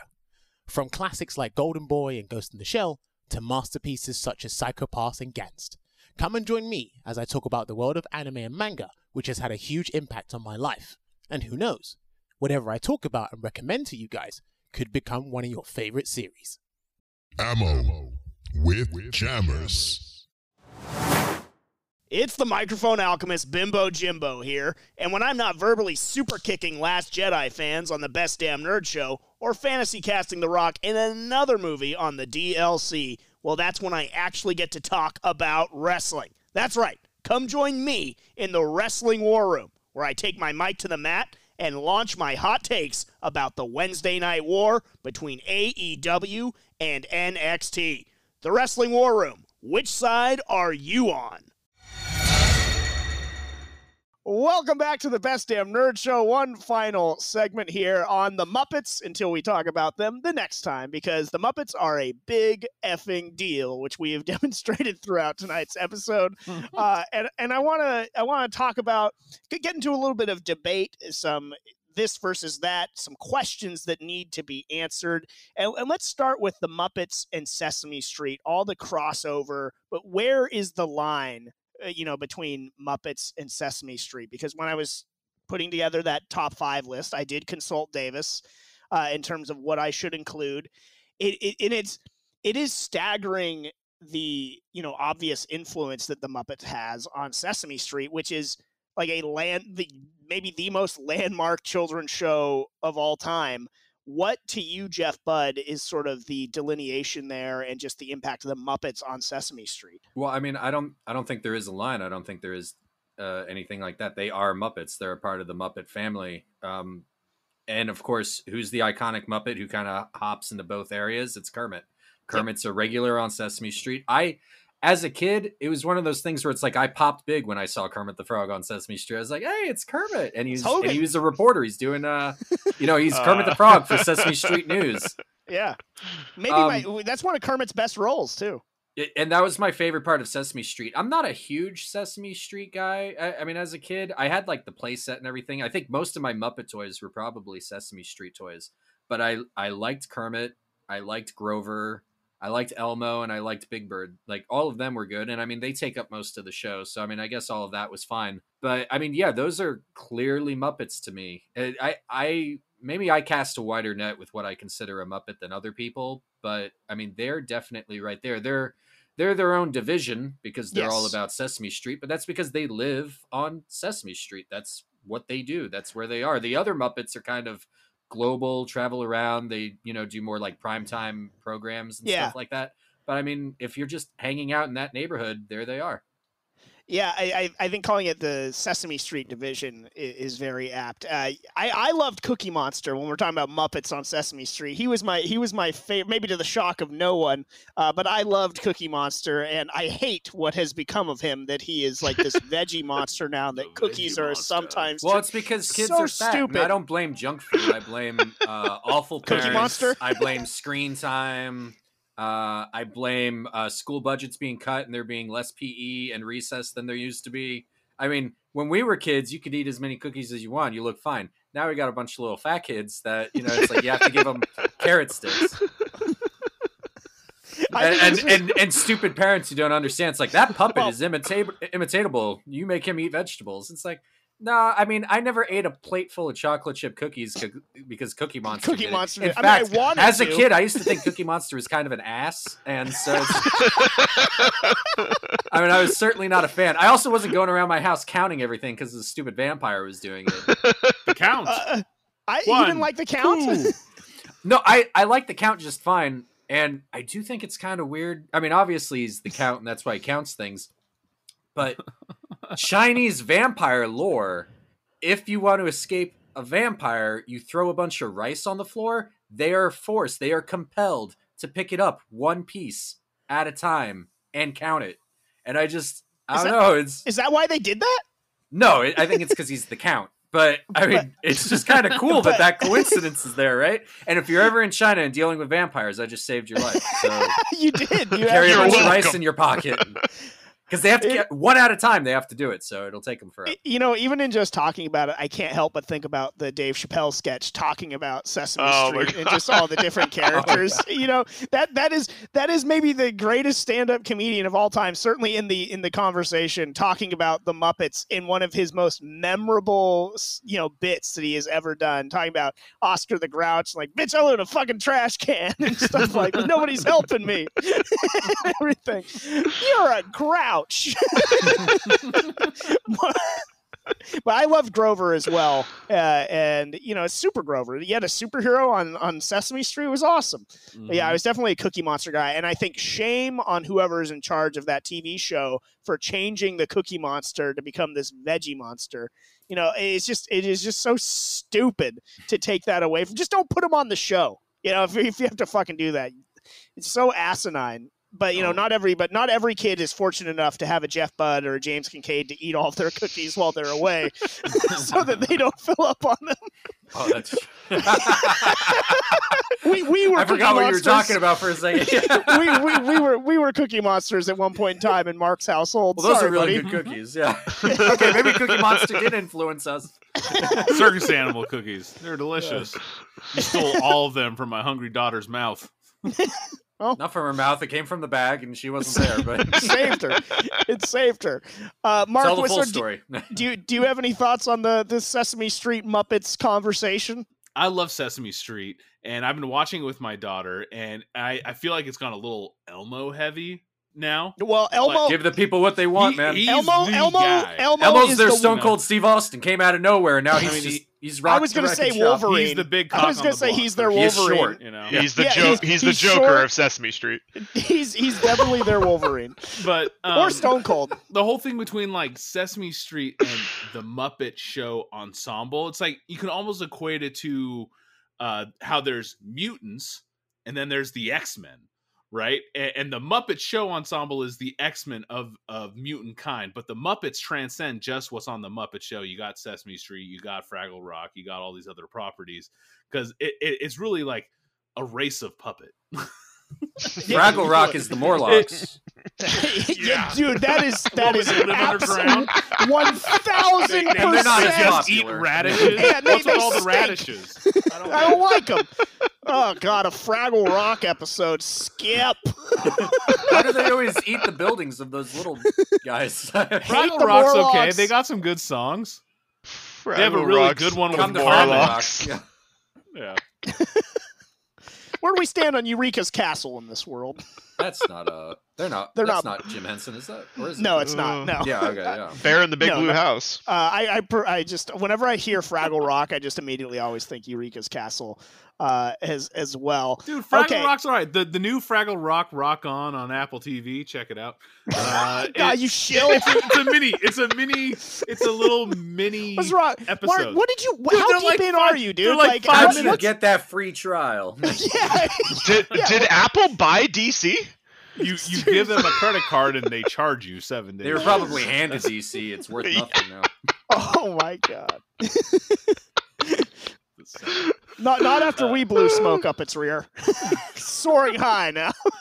I'm just saying the new Common song with the Fraggles. It's delightful. Fraggle Rock was better when they didn't have guest stars. Like that was one thing about Fraggle Rock. It was its own like little universe. Yeah, why would you go there? Look terrible. Yeah, like live in a shithole. Only that old man knew that the Fraggles existed. Yeah, you ate the Muppets. Don't like it. Okay, I want to talk about this debate now, and it's not really a debate. It's a simple question: is Yoda a Muppet? Davis. Yes, Yoda is a Muppet because he was indeed created by the Jim Henson production. Where's the felt? They had a huge hand in Yoda. Well, Frank Oz certainly did. Well, I mean, I don't think it's that big. He's a small Muppet. You might say average. Nobel Prize, Otto. Nobel Prize. But I'm gonna start using that more. That is get that. That is the line for a Muppet. but like we were saying, anything created by that production company is a Muppet. The Muppets are just like the show to me, and to me, Yoda was built by that production company, therefore he is indeed a Muppet. Okay, so he was operated by Frank Oz exclusively. They did consult with Miss Piggy. Jim Henson, but he sounds just like Grover. But he was he does. He was the not exact same voice that Oz is using. But Jim Henson did not create the Yoda thing, and Frank Oz has gone on record and said that it is wrong. He went on record and said that it's wrong to call Yoda a Muppet. So because George Lucas is a bully, that's why. You think that's why? Okay, so Jeff, where do you come down? And you tell them he's not a Muppet. I own this. So where do you come down on it, it's Jeff? It's mine. No, it's Disney's now. For $4 billion, why not? As far as the character and the concept, all of that is George Lucas's. He created the character Yoda. As far as the physical representation, I do believe it is a Muppet. The fact that, Jim Henson's workshop wasn't like officially working with the Star Wars movies, but it was like sort of not off the books, but it was to like an unofficial. Yeah, they consulted, but they also like worked on it too. Yeah. And it was staff of Jim Henson's that made the Muppet. It's just, I thought that was always just George Lucas's way of like screwing over the unions and everything like that everybody was kind of working off the books or in weird ways and doing things in different countries and stuff like that. The original Star Wars movies, there's a lot of, bizarre shit behind the scenes as far as just, how George Lucas was keeping as much of the property to himself as possible. And so that's what I think it is. The story, obviously, the character concept, the character itself, that's George Lucas. But he is a Muppet in the Muppet family. Interesting. Mark, where do you come down? I feel like a Muppet needs to have felt. That's just my feel of it. I'm just saying. I'm just saying. If Yoda had a little more of like a fuzzy demeanor to him, he looked pretty fuzzy, man. Just old man ears, Yeah. But I think if he had a little more felt to himself, he looked a little sticky. I'm able to delineate him separate from the Muppet family. He was waxy. Okay. Dude, you've been watching the prequels too much. We're talking about real Yoda here. We're talking Empire Strikes Back Yoda. The best version. We're talking one arguing, fighting for the little flashlight. I think it's hard to argue. I think, the character of Yoda obviously is a George Lucas creation, but the implementation was using a Muppet. Like, yeah, exactly. I think your explanation of that was spot on. It's like they used a Muppet to represent a character that George Lucas created. And that to me is sort of the long and short of it. It is interesting that Frank Oz, you say it's because George Lucas was bullying him. I bet it was. I maybe more look like that it's sort of protecting Jim Henson's brand and his creations. It's like, look, he didn't really create this thing. So it's like, I don't want to extend that to, this thing that we don't have full control over. Yeah, and Yoda is a Star Wars character and all of that, and I would think it would be out of place for Yoda to just like pop up on Sesame Street or be in a Muppets movie. I said, the stars of Star Wars were there. Yeah, good point, I guess. And then they did have that Yoda Muppet later that was much more like Muppet-fied, where I think Mark would approve of it. But Felty Mark? Yeah, it was much more felty. So I guess it's the way you would like it. God. But yeah, the way you said it, I don't think there's anything wrong with it. I don't think it takes anything away from George Lucas. They just needed to implement I think it needed to be separated contractually and for future and that's fine reasons. if he's not officially a Henson product or whatever, but we all know what he is. So did any of the other like puppets and things in Star Wars come from his studio though? I'm talking like Jabba and Salacious Crumb. Yeah, I thought they worked on all of that stuff. Yeah. I thought that's what it was. Those people were the staff that kind of created all of those things. Yeah, I think. I haven't looked into it enough. I was reading up on just like the Muppet scholars that were debating each other online. Muppet sages. Yeah. Hey, listen, Davis could have fit right in, I suppose. It's like with his Muppet lore knowledge and everything. But, that's what it sounded like, is that they worked on all of those, the creature shop, basically. They had to create everybody like in the cantina and things like that. All right, I want to move on from is Yoda a Muppet and just talk about Kermit the Frog in comparison to Mickey Mouse, because in getting ready for this, I just sort of started thinking about that a lot more. And I love a lot of Disney properties, and I love Mickey, and they do share sort of a similar role, obviously, as the standard bearer for their respective franchises. So in terms of which one do you like more, I don't think that you can argue. Look, the mouse.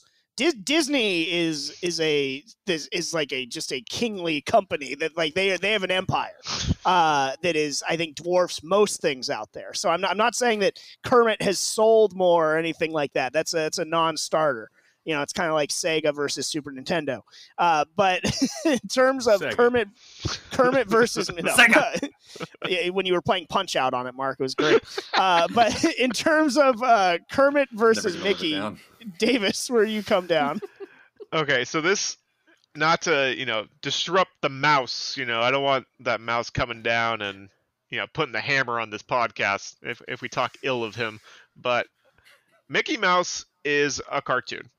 And yes. when you see a physical version, of him, well done. He's just like this. Kermit was also a cartoon on Muppet Babies. Kermit to me is a very big physical pop culture celebrity. Mickey Mouse is just like, he's just an icon. He's an icon to me. That's what pop culture is. He is a logo. That is for sure. It's very different. And I think Kermit can really, for me, Kermit kind of just fits into human culture better because he is this physical presence. People do see him as a being with a soul. And I don't think people see Mickey Mouse as that.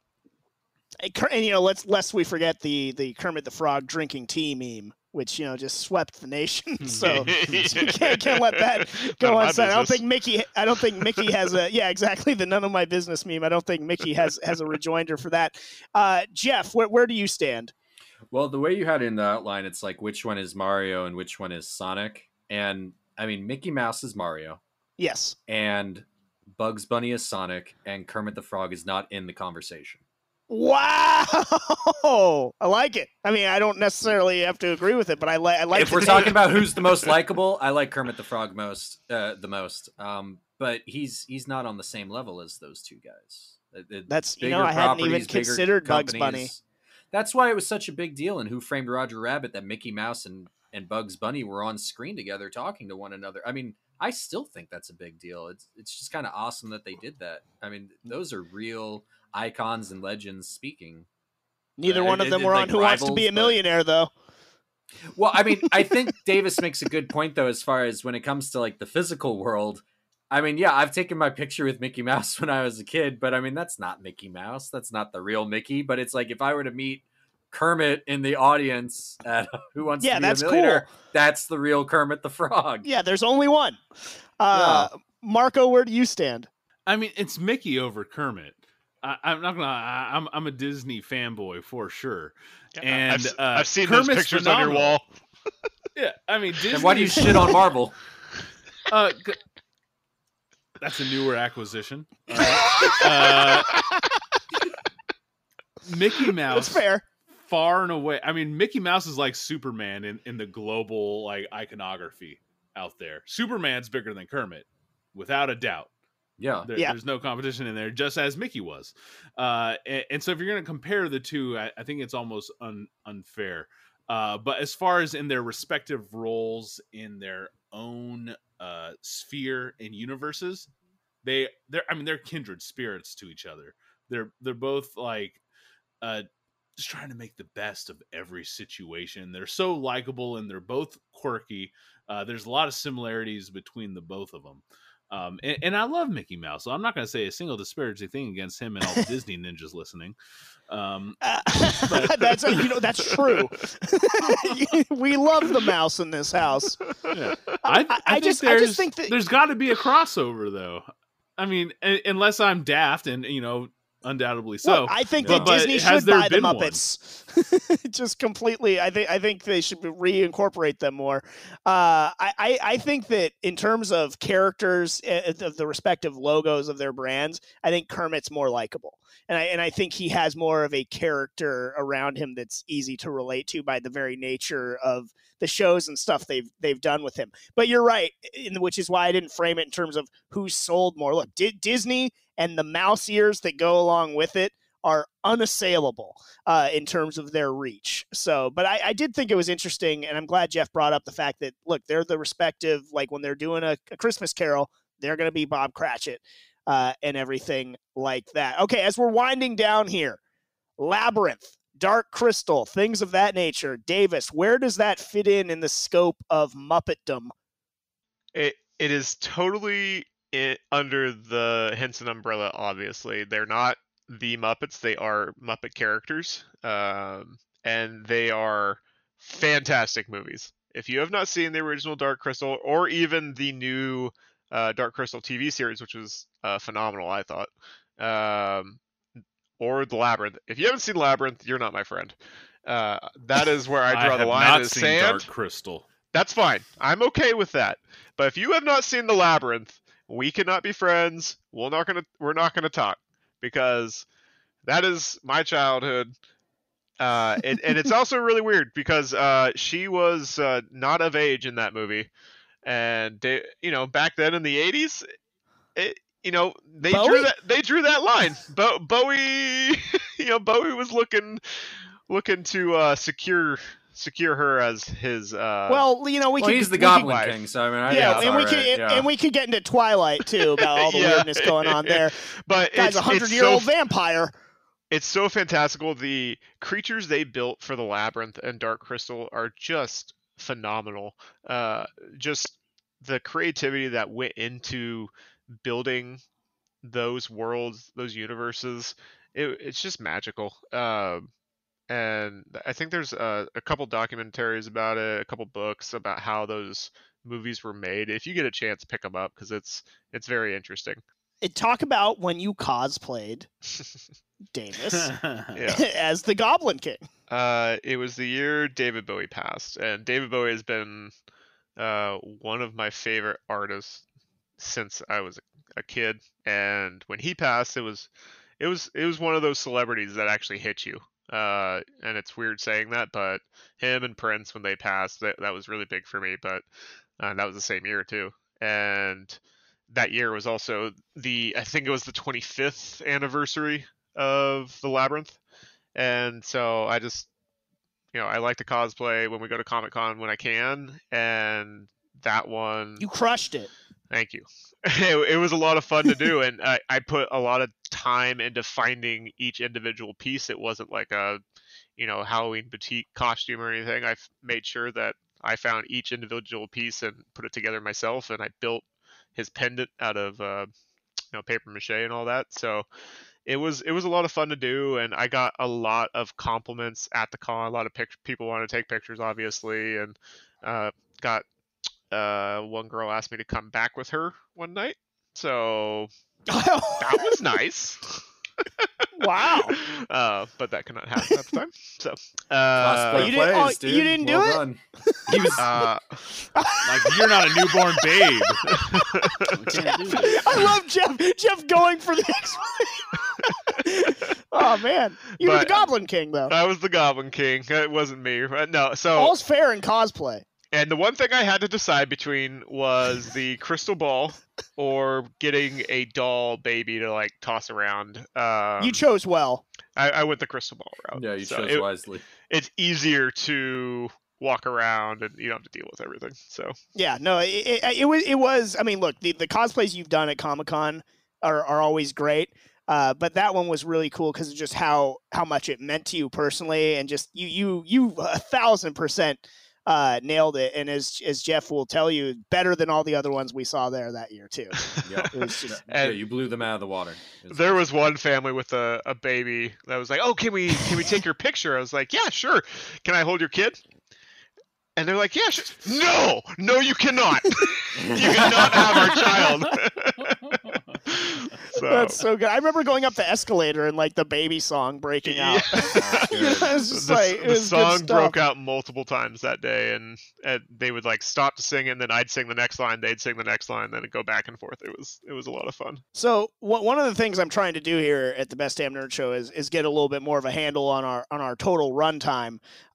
So we are running short on time. But Davis, I know you've watched the new Disney Plus Muppet series. If you could quickly give us your thoughts on it. They are trying to go back to their roots. It is still like has adult tones and all that. Still has the celebrity guests. They're definitely going for the new age, trying to get the kids in because it's very web based. It almost looks like they're doing like a quarantine show where Scooter and Kermit are putting this show together through like iMovie. They're like, okay, we got to get this together. It's due right now. But it's hit and miss for sure. They're leaning quite heavily so far in the first 3 episodes that they've released on Dr. Honeydew, Beaker, and then also the Swedish Chef, which I thought have been interesting to lean on them so heavily, and then Miss Piggy. Oh yes, of course, one of my favorites. Then you're gonna like the first three episodes because he's in every single one. So not enough Statler and Waldorf for my taste. The final thing I want to discuss before we close, and I think we've established what the legacy and the impact of the Muppets is. However, my favorite thing, beyond just the Muppet Babies, is the Muppet Babies situation that we've created over the years. And we touched on this a little bit, I think, when we've been talking about Comic-Con and everything like that. But Jeff, explain what the Muppet Babies situation is and how it pertains to us here at the Best Damn Nerd Show. Okay, so back when Mark lived in San Diego and was closest to the convention center, we would all crash at his place during San Diego Comic-Con. And he had like this L-shaped couch, which was really cool. And then we would put this air mattress in the living room. And once you inflate it... double stuffed. Yeah, it was double stuffed, so it was really high up. And then it's like once you inflate it, we would just kind of push it next to the couch. So it all became this giant crib for adults. And we would do a Muppet Babies in the living room, which is where we would all just sleep together on the couch and the mattress. And I mean, it was just all of us together, and it was adorable. And that's what always stood out to me, is it was like one of the 2 cribs in Muppet Babies, which as a child, I always thought was really cool, that it was 4 in each crib, and that nobody was assigned to a single crib. They would change it up every episode. I was like, that seems like so much fun. It's like, I only had one sibling. I was like, this must have been awesome if I had like a bunch of brothers and sisters. And we got to live out that dream through Comic-Con and the Muppet Babies situation. I'm so glad when you came upon like that terminology too, because I think it was like at Mark's house. Yeah, we could sort of Muppet Babies it. It's like it's a perfect description. Exactly what I'm talking about. Yeah. So when we go to a hotel, when we return to Comic-Con, hopefully gloriously next year, we will inform the front desk that we would like the Muppet Babies suite, and hopefully they will be able to accommodate it appropriately. One of the stories I want. Are we able to Muppet Babies it, sir? It's like, oh yeah, we can totally put a cot in between the 2 beds. The Kermit suite. One of the things that we it's very inside, but one of the takeaways from the Muppet Babies situation was Jeff and I waking up in our makeshift super crib, watching Mark walk his dog out on the front lawn, and just Mark has a very up and down relationship with his family dog here. Mark hates his dog, and Mark's dog doesn't respect him. But I treat him well. With his wife. I treat him well. I'll throw it out there. You're his bitch. As we eased into a soft morning, Mark's just sort of like scolding the dog. Sort of like, I'm in charge.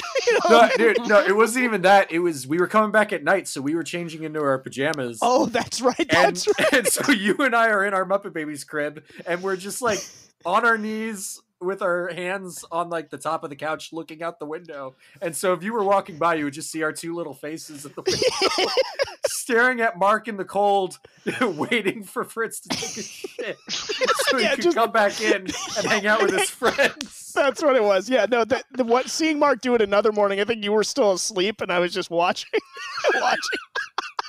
That's what we do, Mark. We just watch you. That's part of the Muppet Babies adventures.